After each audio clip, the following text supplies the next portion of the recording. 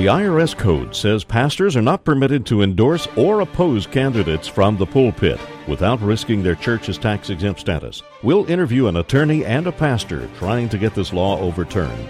Plus, we'll talk with gospel singer and songwriter Gloria Gaither about prayer. This is Jerry Johnson Live from Criswell College. Join us as we look at today's news from the Christian worldview for Christ and culture. Mr. Gorbachev, tear down this wall. It's one small step for man, one giant leap for mankind. December 7th, 1941, a date which will live in infamy. I have a dream. It depends upon what the meaning of the word is. Yes. And the people who knock these buildings down will hear all of us soon.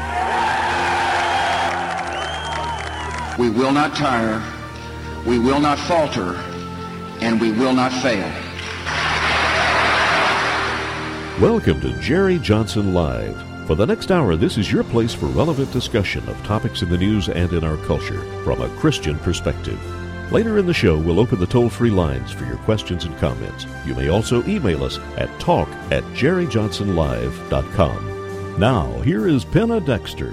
Pastors have a constitutional right to preach from the Bible, to speak scriptural truth about all matters in American life, and that includes talking about our potential leaders of our government. Thank you for joining us, ladies and gentlemen. I'm Penna Dexter. That was Gary McCaleb. He is senior counsel with the Alliance Defense Fund. There he is addressing the constitutional rights that pastors have. Now, since 1954, pastors have been restricted from endorsing or opposing candidates for public office from the pulpit. Now, there's an effort to change this, and it's being spearheaded by the Alliance Defense Fund. On September 28th this summer, about 50 pastors will willfully disobey that part of the IRS code, and we're going to see then what happens in the courts. This clip is from a video the Alliance Defense Fund put out on their pulpit project. In this past year alone, Americans United for Separation of Church and State, one of several secular advocacy groups like the ACLU, filed 13 complaints with the IRS over alleged church politicking. In July 2007, the agency reported that it was reviewing complaints involving 44 churches and 56 other nonprofits related to the 2006 election cycle. But these threats have no constitutional foundation. That is from the video from the Alliance Defense Fund. Sort of explains the situation and why this pulpit project is necessary. Just in a few minutes, we are going to speak with the attorney from ADF who's heading up this project. He's Eric Stanley, and he'll join us in just a moment. Also, I had the privilege of speaking earlier in the week with Gloria Gaither, and of course, she's part of that Grammy Award-winning, Dove Award-winning team. Lots of great gospel music. She's also an author, though, and she's got a new book out. The subject is prayer. We're going to air that interview later in the program. But first of all, did you know that there was a plot to kill President Bush when he visited Israel this year? Some arrests have actually been made in this, and guess what? They're part of an al-Qaeda wing. Here's that report. Israeli security arrested 6 young Arabs, 2 of them Israeli citizens and the others Palestinians. The Israeli Shin Bet security agency says they had bomb-making instructions on their computers. One photographed President Bush's helicopter landing here in January, and they contacted an al-Qaeda website about how to attack the president. It's the second time in a month that Arabs have been arrested here on suspicion of links to al-Qaeda. Mark Levy, Tel Aviv. Al-Qaeda is part of this big shocker. Oh, ladies and gentlemen, Barack Obama is heading overseas. He'll be going to Iraq, Afghanistan, and Israel. He'll have 3 network anchors with him, Charlie Gibson, Katie Couric, and Brian Williams. And this morning, I believe it was on the Today Show, yes, NBC Today Show, former presidential candidate Mitt Romney was talking about this. He was asked how voters are going to view this Barack Obama trip to the Middle East. Well, I think they see it as a campaign swing more than a fact-finding tour. I think it's unfortunate that he developed his policy with regards to the surge before he was actually there to see how the surge might be progressing.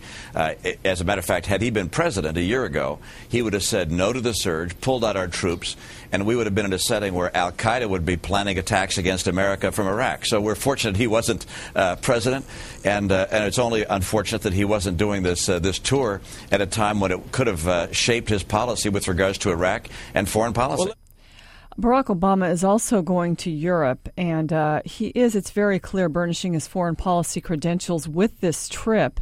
So I think we're not going to talk a lot about this today, but to look at this, as we watch this trip, I think folks need to be aware of a couple of things. First, he's got 300 foreign policy advisors right now. And in my mind, that just sort of reiterates the fact that there's not a whole lot of there in his foreign policy positions. He does have some growing to do. But this is no question a campaign trip. He's going to speak to crowds over in Europe, and I think the idea is to show American voters that Europe loves him. He wanted to speak in front of the Brandenburg Gate, and I thought that was very presumptuous. A lot of people did. He's been criticized.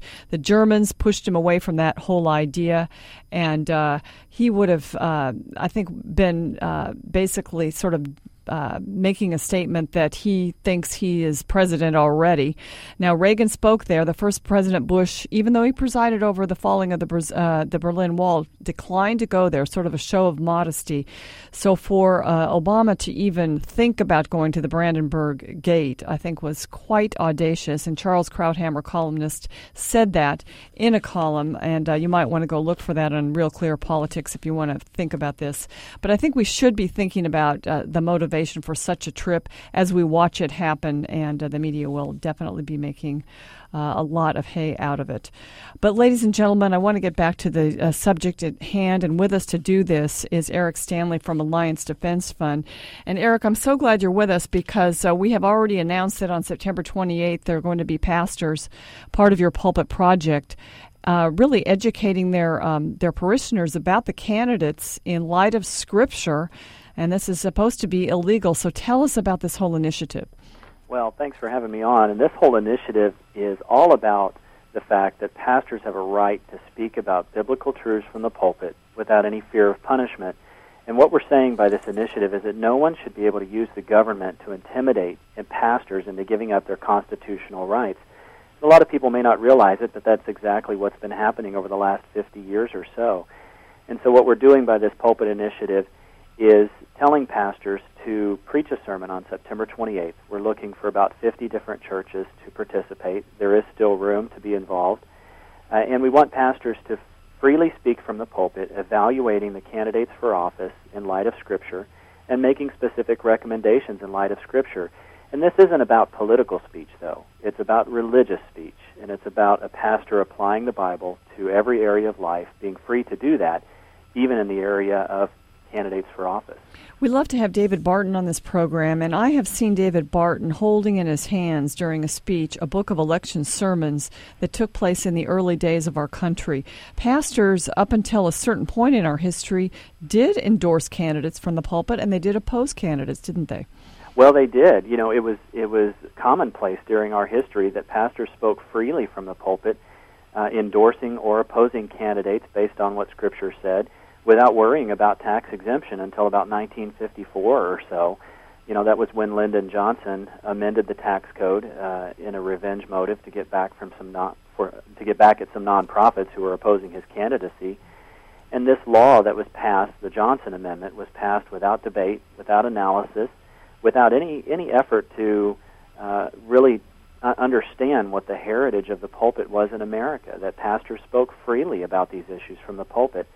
Suddenly, overnight, pastors were censored, and really what has evolved over the last 54 years or so is an atmosphere of fear and intimidation against the church, where churches are feeling silenced and censored. And what we're saying by this is that pastors have this right to speak truth, and they shouldn't be intimidated into giving up that constitutional right.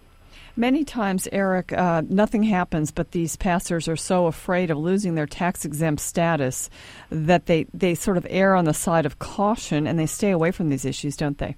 Yes, they do.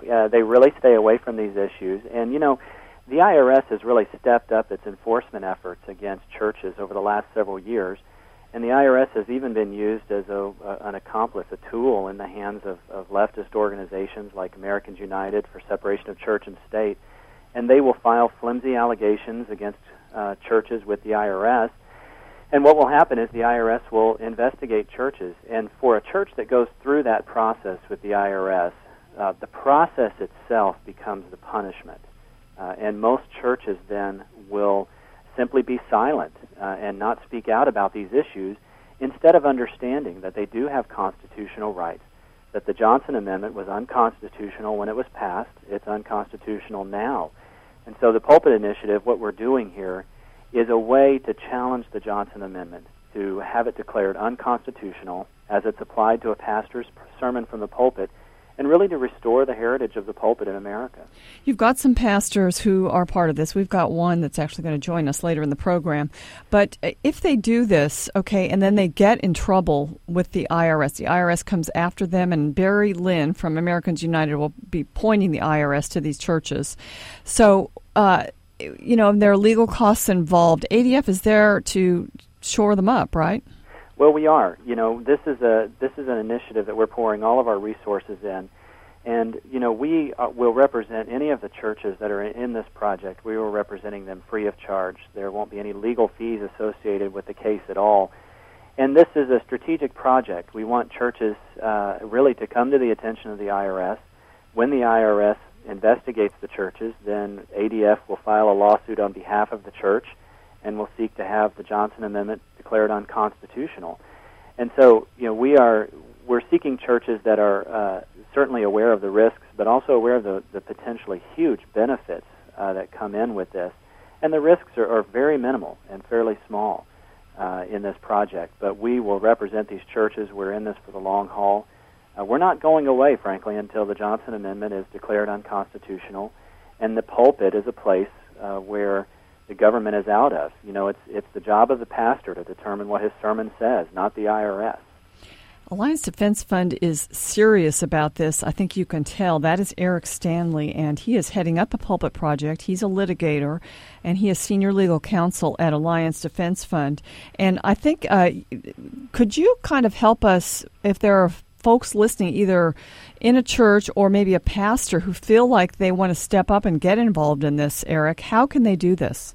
Well, it's very easy. We've set up a website that everybody can go to. It's on our website. It's called teladf.org/church, teladf.org/church. And on that website, it has some documents that explain the Pulpit Initiative. It has some answers to some frequently asked questions, and even some questions about the risks associated with the project, and really uncovering that the risks are very, very minimal here, but the benefits are huge. It's got a video there that churches and pastors can listen to and watch. But the most important thing is there is a place there for pastors to sign up. And we need pastors to sign up. We're seeking 50 churches to be involved in this project. We're well on our way towards that number, but there are still spots available, and we need some good quality churches to sign up for this initiative.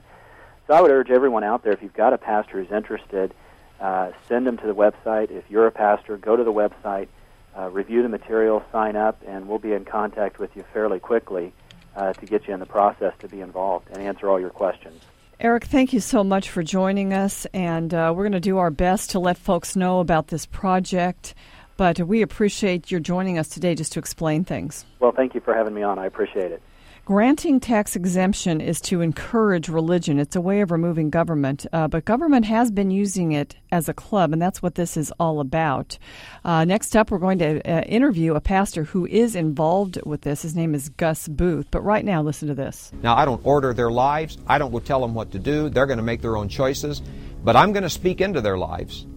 And if I'm not speaking into their lives on the issues that have made the nation great and the issues that God cares about, then who is? If they put me out, if they lock the door of the church, then I'll be preaching on the porch. If they take me off the porch, then I'll preach in the parking lot. And if they do that, I'll stand out in the middle of the freeway and preach there. In the next decade or so, what America will be for the next few hundred years, I believe, will be decided. Would you want to be someone who stood by and did nothing and had no voice in changing America for good, that lives through years of regret that you did nothing when you could have spoken out? Or will you be someone, no matter how small your congregation is or how large your congregation is, who'll take up the challenge to follow Christ and endure momentary discomfort with trying to figure out how to articulate the message? that is a little price to pay for the benefit that we could bring to the entire culture. I've got a full-time job and a family, and I'm also getting a master's degree at Criswell College. The new Mac at Night program offers evening block courses for a Master of Arts in Counseling degree. It's so convenient and fits my busy lifestyle as a mom and a professional.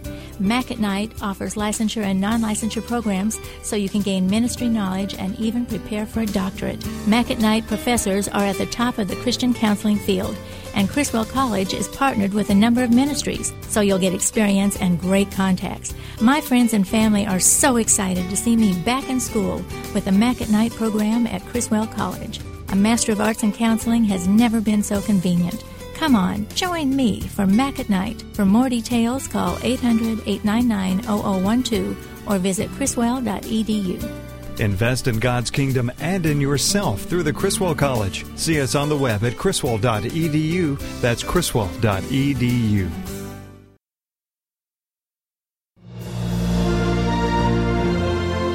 You're listening to Jerry Johnson Live. Now, here's Penna Dexter. Welcome back to Jerry Johnson Live. I'm Penna Dexter, sitting in for Dr. Johnson, who, by the way, will actually be back in the studio next week. We're looking forward to having him broadcasting the program. But right now, I want to read from the June 20th edition of WorldNet Daily. It says, Gus Booth, a pastor in Warroad, Minnesota, preached from the pulpit, and I'm quoting him, "If you are a Christian, you cannot support a candidate like Barack Obama, knowing that he was violating the federal tax code and jeopardizing his church tax-exempt status." This is what Gus Booth was doing by preaching this, but he still did it. He's with us now to talk about why. Gus, thank you for joining me. Hello, it's good to talk to you. We've just been talking with Eric Stanley from the Alliance Defense Fund about the Pulpit Project, and you've already kind of done what they're asking folks to do in September. Tell us what you did. Basically, I just preached the sermon. I mean, that quote is about the most quoted part of the whole sermon, and we just think that as a church, the IRS has made a law that is in competition with the Constitution, and we want to rectify that. We want to change that. And it's just really that simple. Now, I understand that you, after you did this, you sent letters to both Barry Lynn of Americans United for the Separation of Church and State, who always loves to highlight churches he thinks are disobeying the law, and you sent a letter to the IRS. Why did you do that? Well, we sent a letter to the IRS simply because I don't feel like I did anything wrong, and I didn't want to hide it. Okay, and we ultimately want that law changed, so unless the IRS knows that we did something that they disagreed with, they're not going to, they're not going to do anything about it. The reason we sent it to the Americans United is because we know that they see themselves as a watchdog organization, and they're going to report us. So it was all part of a strategy to make sure that the IRS found out what we did, and that they inquire further. I've got a couple of more questions for you, but first I want to open up the phones, ladies and gentlemen. The number is 800-881-9270. Do you think pastors should preach about political candidates, endorse or oppose them directly from their pulpits? Give us a call, 800-881-9270. You can also tell us what you think about this effort on the part of 50 pastors on September 28th to actually disobey this part of the IRS code and go ahead and talk about these candidates and their endorsement or opposition of them. Gus, are you going to go ahead and do this again with the other pastors on September 28th? Yes, I am. And do you have a different plan of how to do this differently, or are you going to kind of go ahead with this same type of strategy? It'll be similar, and I don't know exactly. I mean, that's a long ways away. I've got a lot of sermons to preach between now and then. Right. You're not writing your sermon for September 28th yet. No. But I do know that ADF is helping people that need help in how to do this sermon, aren't they? I guess I don't know for sure. If they are, they haven't told me yet. No, I don't think you need to be told. All right, Gus, thank you so much. I appreciate what you're doing. I know you're making a point, and thanks for joining us today. You're welcome. Ladies and gentlemen, we want to know what you think about this. Are you in admiration of pastors like Gus Booth who are taking a stand and basically breaking the law in trying to get the law changed, bringing a court case? ADF could take this up to the Supreme Court. They've won many cases in the Supreme Court. So let's go back to the phones and see what everybody has to say about it. Iris is in Rockwall. Iris, thanks for calling. Oh, hi. I just wanted to say that this is the first I've heard of the initiative, and I think it's wonderful. And I'm involved in a church that has God and government small groups and are very politically active. So I think this is fantastic. I was not aware of that decision, of that ruling, and the ruling was made in 1954. It actually changed it amended the tax code, and so it's been around a while. Yeah, I was a little girl at that time, so yeah. That's the first time I've heard of that. But I know of a lot of intimidation that goes in churches because of that, and I just say go for it. I think if there was ever a political year that churches needed to speak the truth in life and love, and pastors needed to preach the truth of the Bible and what it stands for, this is the year that it needs to happen. It is an important year, Iris, and thank you so much for your call. We appreciate it. The question out on the table is, should pastors preach from the pulpit, sort of an endorsement of a candidate for political office or an opposition of a candidate? It's not just talking about the issues here. We're talking about the actual people. We've got Tyler calling in from Arlington. Arlington, thanks for calling. I'm sorry, hey, Tyler, thanks for calling. Go ahead. Well, my comment is, back to your question, yes. I think for too long, because of this fear of tax-exempt status, pastors have been afraid, as well as many other leaders in churches have been afraid to actually speak into the issues that are bogging down the parishioners of their congregation. Mm-hmm. I mean, this is a daily thing that people have to worry about and listen, about the laws being passed and the ideas that are in front of Congress. And it's about time the pastors honestly put on their little war helmet and preach the truth. I've got my Newsweek in front of me, and it's got a picture of Barack Obama praying, and it's Faith and Politics, What He Believes. And so he's claiming the mantle of being a Christian candidate. So in a sense, when people say that you can't endorse or oppose a candidate from the pulpit, and we just had a couple callers say this was an important year for pastors to be able to do something like this. It is an important year for people to understand where pastors stand if they're trying to use religion, if a candidate is trying to use religion to get elected, because we've got a lot of confusion out there about where these candidates stand. So in a sense, pastors do hold some authority. Our question on the table again is, and the number is 800-881-9270, should pastors be able to endorse or oppose candidates for office from the pulpit? Let's go to David from Mesquite. David, thanks for calling in. Hey, Brenda. Yeah, I totally agree with what they're doing. I think it's way overdue. I've been wondering when somebody would step up to the plate.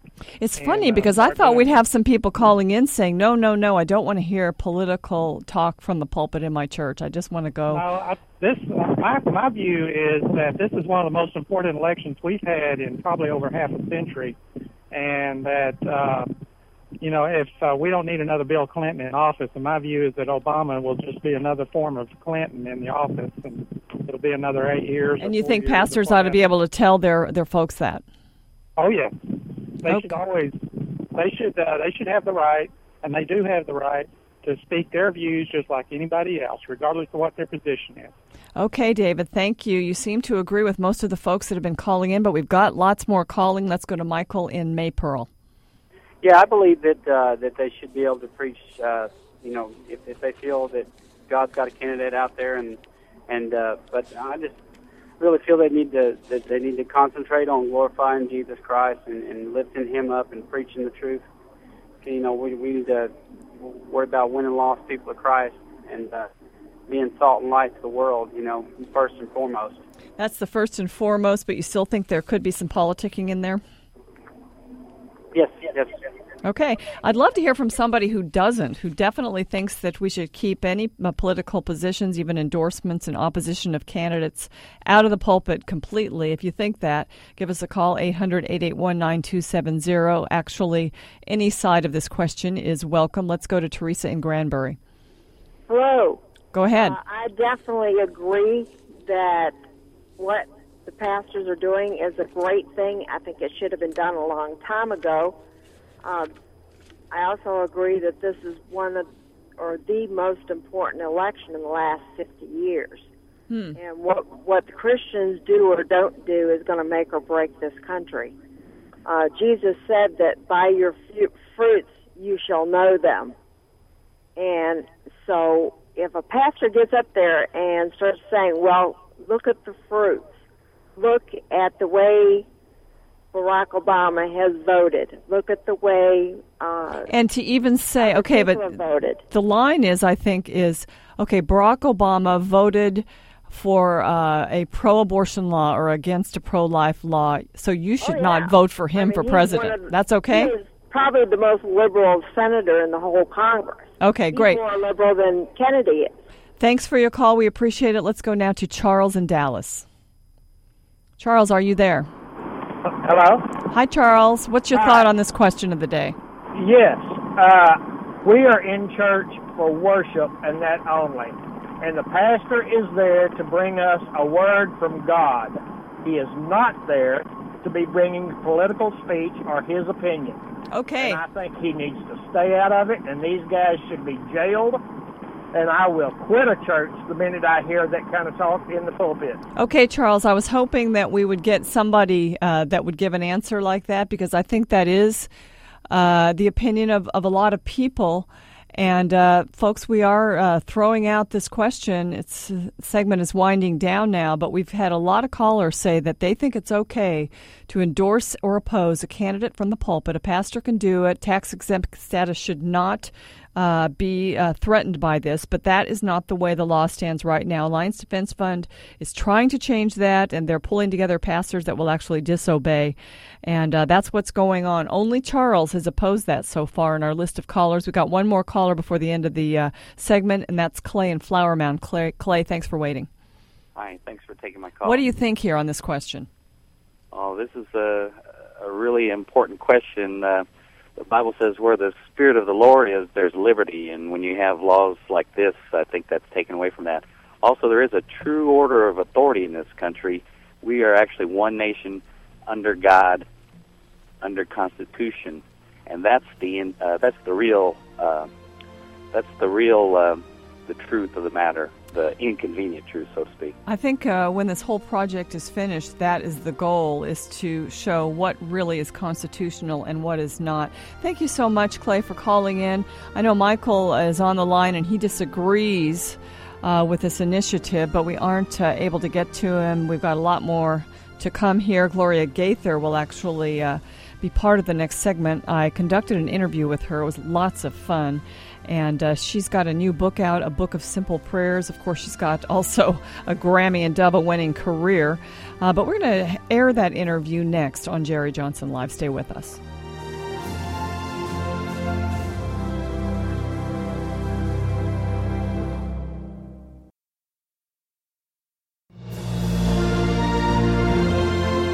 You're listening to Jerry Johnson Live. Now, here's Penna Dexter. Ladies and gentlemen, we have a very special treat right now. With me is Gloria Gaither. And, of course, Gloria Gaither is a songwriter, singer. With her husband, she's been a Grammy Award winner, produced many albums. She's also, though, an author, and she's written several books. She's with us today to talk about her latest, and it has to do with a topic that should be of concern to every Christian.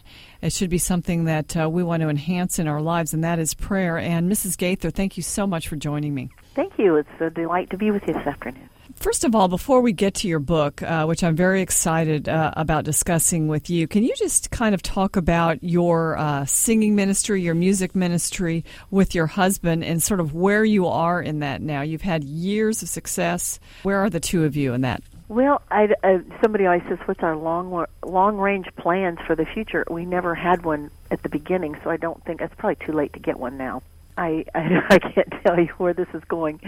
We have basically done what we found God had opened the doors for as we've gone along. We started as school teachers. I was a French and English teacher. Bill was an English teacher when we met.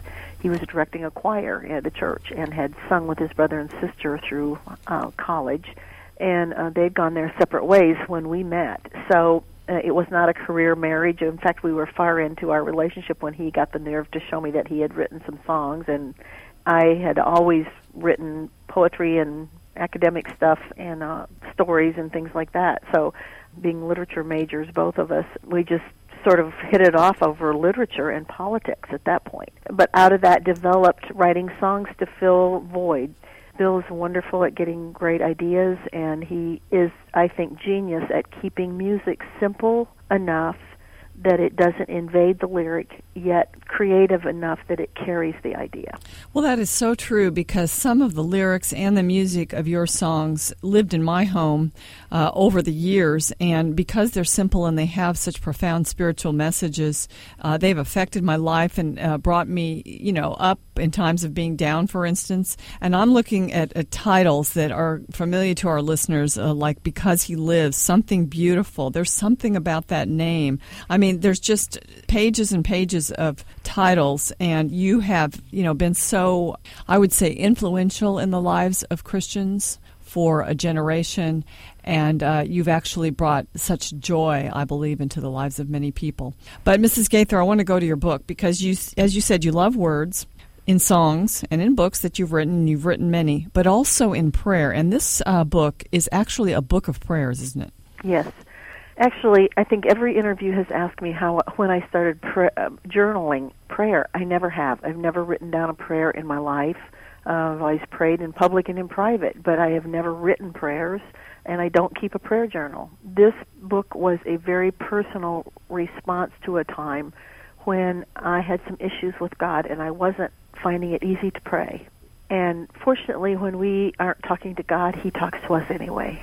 And I would still myself to finish a project or write something, get someplace where I could finish a project, and in getting still, I would be distracted by something in the news or in my environment or in nature or in just something I saw or heard.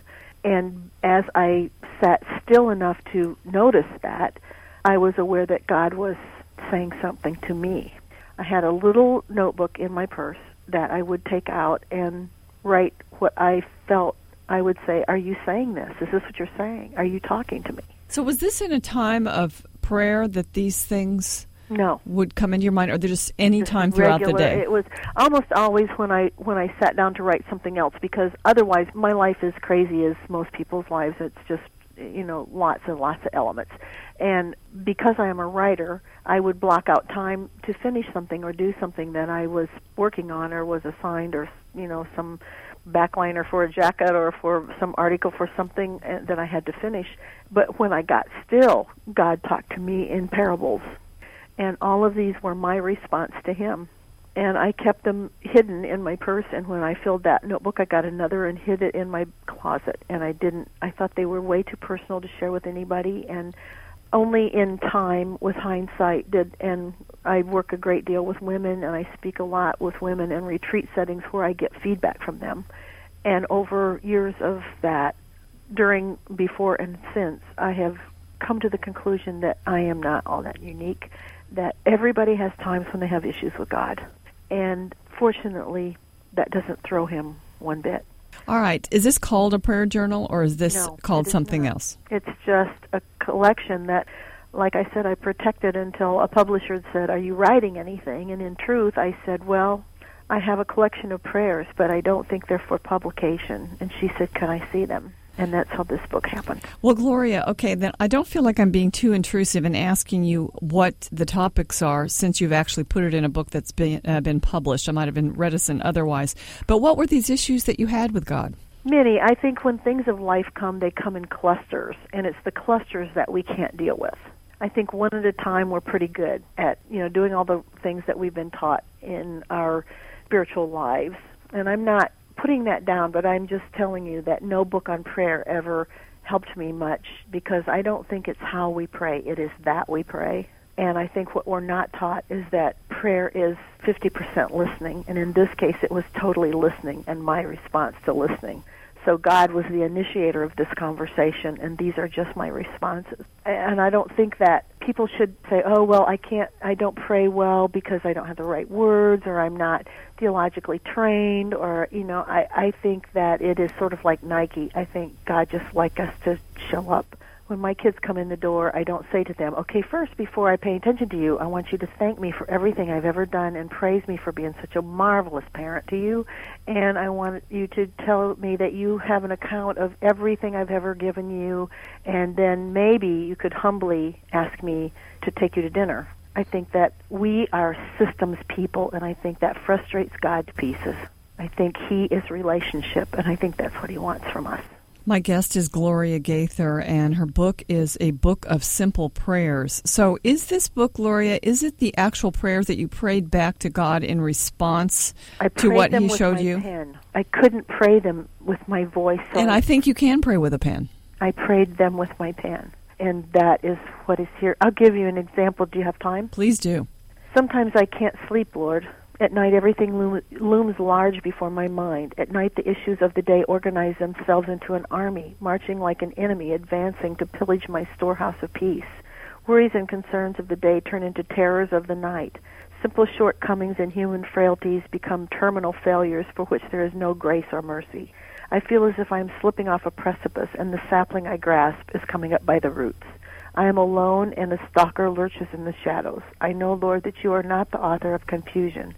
You are never the source of fear, for fear is the opposite of faith. I recognize the terror of the night as the imposition of Satan. So I've made Satan a promise. If he awakes me in the night, I will spend every sleepless moment praying. I will pray for my children. I will intercede for the lost. I will lift up my husband to the Father. I will pray for the salvation of my neighborhood, our country, the world. I will pledge with the psalmist to spend every waking hour remembering you on my bed. I will meditate on you in the night watches. Since I made this promise, I find I win either way. If I am awake, I have sweet communion with you, Lord. Where I doze, I have peaceful rest. Selah. Well, it's good advice there. If you can't sleep, then pray, and you'll either pray or you'll sleep, and both of those things will be good. Well, that came from, one of those nights when things in the night always seem so huge that you can't tackle it. I'm such a morning person, and so there are several in here about mourning and the gift of mourning, because for me, morning is the time when I say, I can take this apart now. I can deal with this piece of it today, and I can deal with this piece of it tomorrow. Gloria, why do you think that is? Because I believe that most people have this, where problems loom much larger in the night watch than they do in the morning. What is it about night and morning? Do you have any spiritual insight on that? Well, I don't think that it is an accident that all through the Scripture, light and darkness are metaphors. I think that darkness is the territory of Satan, and the promise of heaven, although we all love the evening and the stars and the sunsets, and I don't think that we will miss the things we love, but I think that the promise of heaven is there will be no darkness at all. And I think that is probably metaphorically true, because he himself is the light. And I think when we have our consciousness and we have chosen to follow Christ, Satan knows that that's quite a powerful arsenal. But when we slip into unconsciousness, or, at least the lights are out and it's dark, I think he can blow things up in our minds. So I think the metaphor is a very biblical one. There's just something about morning that you start to notice. For one thing, I think the light changes in the morning are symbolic of our life, that we have to look at things from different perspectives. I love the morning color. I love the dawn, what it does to the colors, to the trees, to the grass. I love what evening does. I love what noontime does. And those all give us perspectives because it's different slantings of light, but it's all about light. It was really a pleasure to interview Gloria Gaither on her new book, A Simple Book of Prayers. We're going to continue that interview in the next segment. But, it is interesting. Sometimes you don't know what to pray.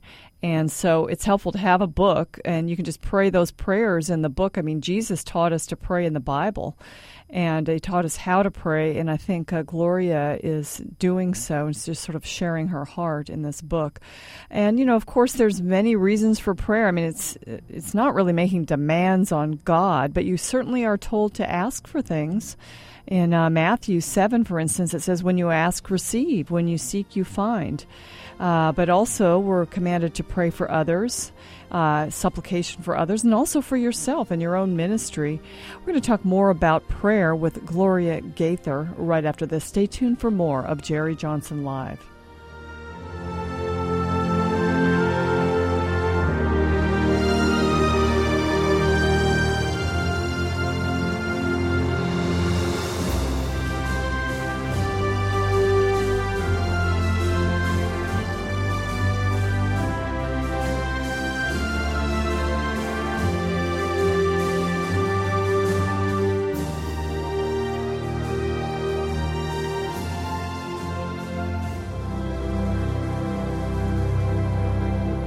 Criswell College is proud to present the new Mac at Night program. It's a Master of Arts in Counseling degree obtained by attending evening block classes. There are licensure and non-licensure options depending on your career goals. Mac at Night features some of the best professors in the field of Christian counseling, and all courses are biblically based. Expand your ministry or prepare for a doctorate. Criswell College makes it simple and convenient.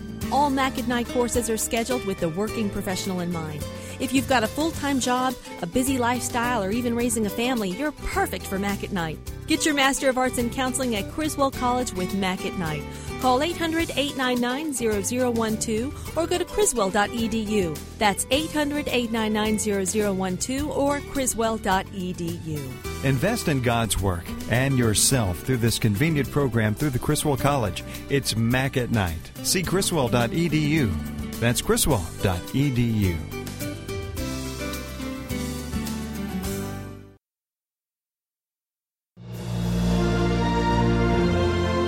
You're listening to Jerry Johnson Live. Now here's Penna Dexter. And now let's go immediately back to our interview with singer, songwriter, and author of this new book, A Simple Book of Prayers, Gloria Gaither. Gloria, talk to some of our listeners who are out there who are going through a dry period, and they're either not praying, they're believers, they love the Lord, but they're dry. They don't feel like God is even hearing their prayers. They may be praying, but as I said, it's just coming back empty in a sense. They're not sensing that God is even speaking to them. How do we get over those periods in our lives? Because we all have them. I think for one thing that one of Satan's best tricks for us all is shame. I think he's always shaming us. And the people that have been difficult in our lives, if we go back, it is because they shamed us in some way. If conviction comes, it comes from God, I have learned. And it is very specific, like, you hurt that person's feelings when you said that, you should call them. Or, I think there was a misunderstanding in that room today, you should clear that up. Mm-hmm. Or, I think when God convicts us, he doesn't play games, but Satan plays games. And he just makes us feel down, depressed, clouded, something isn't clear, we assume that it's something wrong with us, we feel guilt, and we don't know what the guilt is for. That is Satan. And I think when we come to recognize that, and then is the time when we can use the powerful name of Jesus at that point and say, with the blood of Christ, I command you to go. And then if there is something if it is really God that is talking to our hearts, he will be very specific. And I think Satan loves to cloud whole sections of our lives.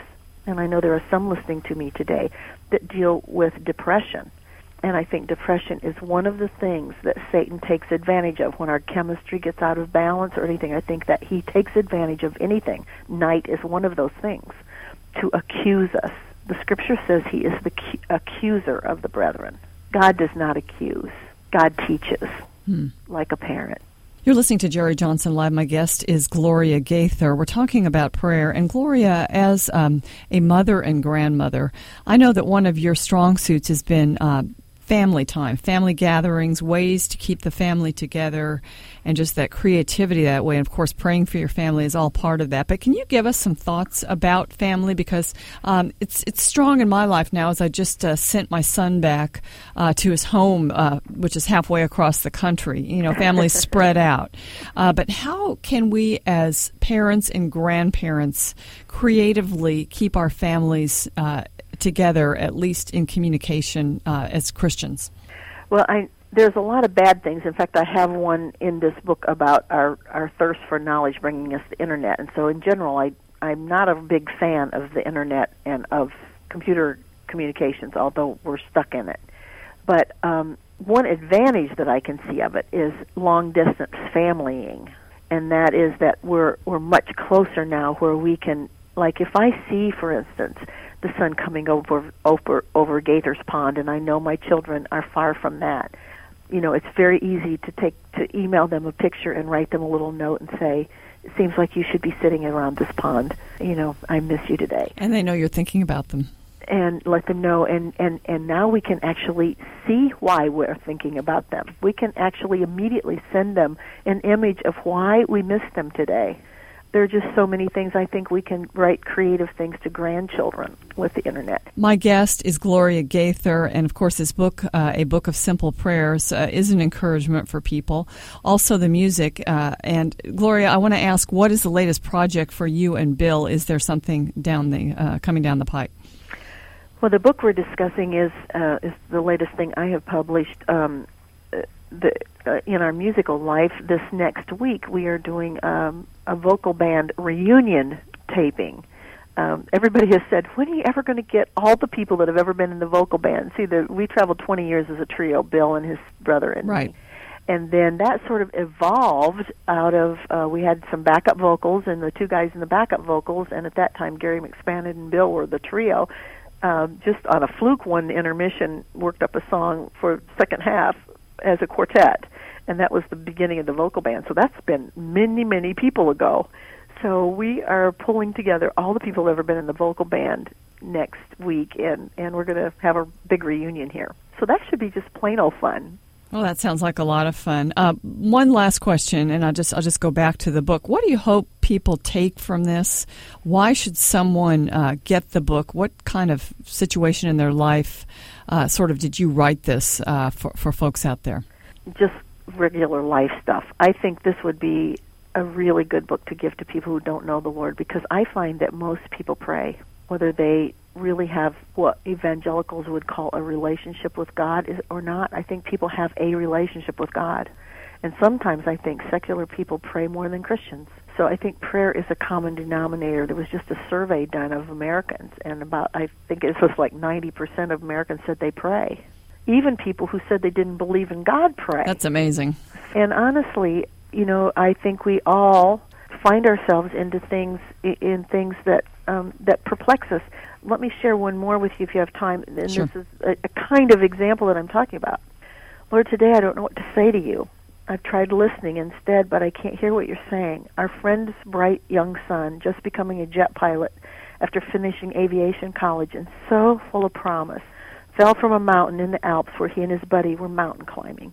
I don't know what to say to these parents. I don't know what to say to our children. I don't know what to say to you. Show me how to sort out my faith in all this. I know you don't owe us an explanation, but we still can't help asking for enough understanding to go on praying. I'm not asking for these sorts of human tragedies to make sense. The laws that govern gravity and cause and effect are already in place. I'm only asking to see you more clearly in the center of the pain, bringing peace. You are teaching us how fragile human life is and how eternal life. Help me to embrace life for this family while we struggle with the realities of death, when today I don't quite know how. Oh, I think that's a prayer that could be prayed 1,000 times over. Gloria, thank you. The Lord's Prayer really gives us a model for prayer, and I think your book just takes some situations that are universal and helps us understand ways that we could pray. Thank you so much for the book, and thank you really for a lifetime and also a future lifetime of ministry. Thank you, Pam. It's great to be with you today. God bless you, Gloria. Thank you. Ladies and gentlemen, next week you'll have to join us. First of all, Dr. Johnson will be back at least by Tuesday, perhaps Monday. But also on Monday, adoption's been in the news. John McCain has actually talked about it. He's an adoptive dad. We're going to bring in Bruce Kendrick to talk about adoption and foster care. He's with Embrace Ministry.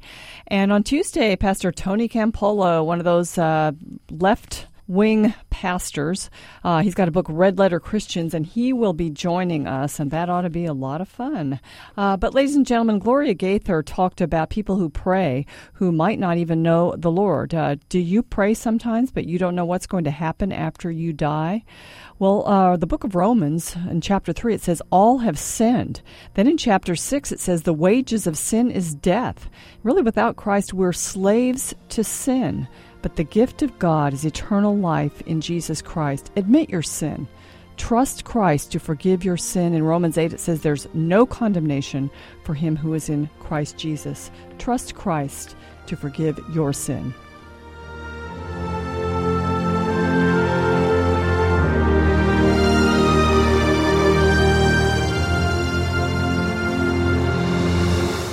You've been listening to Jerry Johnson Live, a Christian Worldview radio show. Join Dr. Jerry Johnson, president of Criswell College and Criswell Communications, Monday through Friday at 5 p.m. for an hour of relevant discussion of news and culture from a Christian perspective.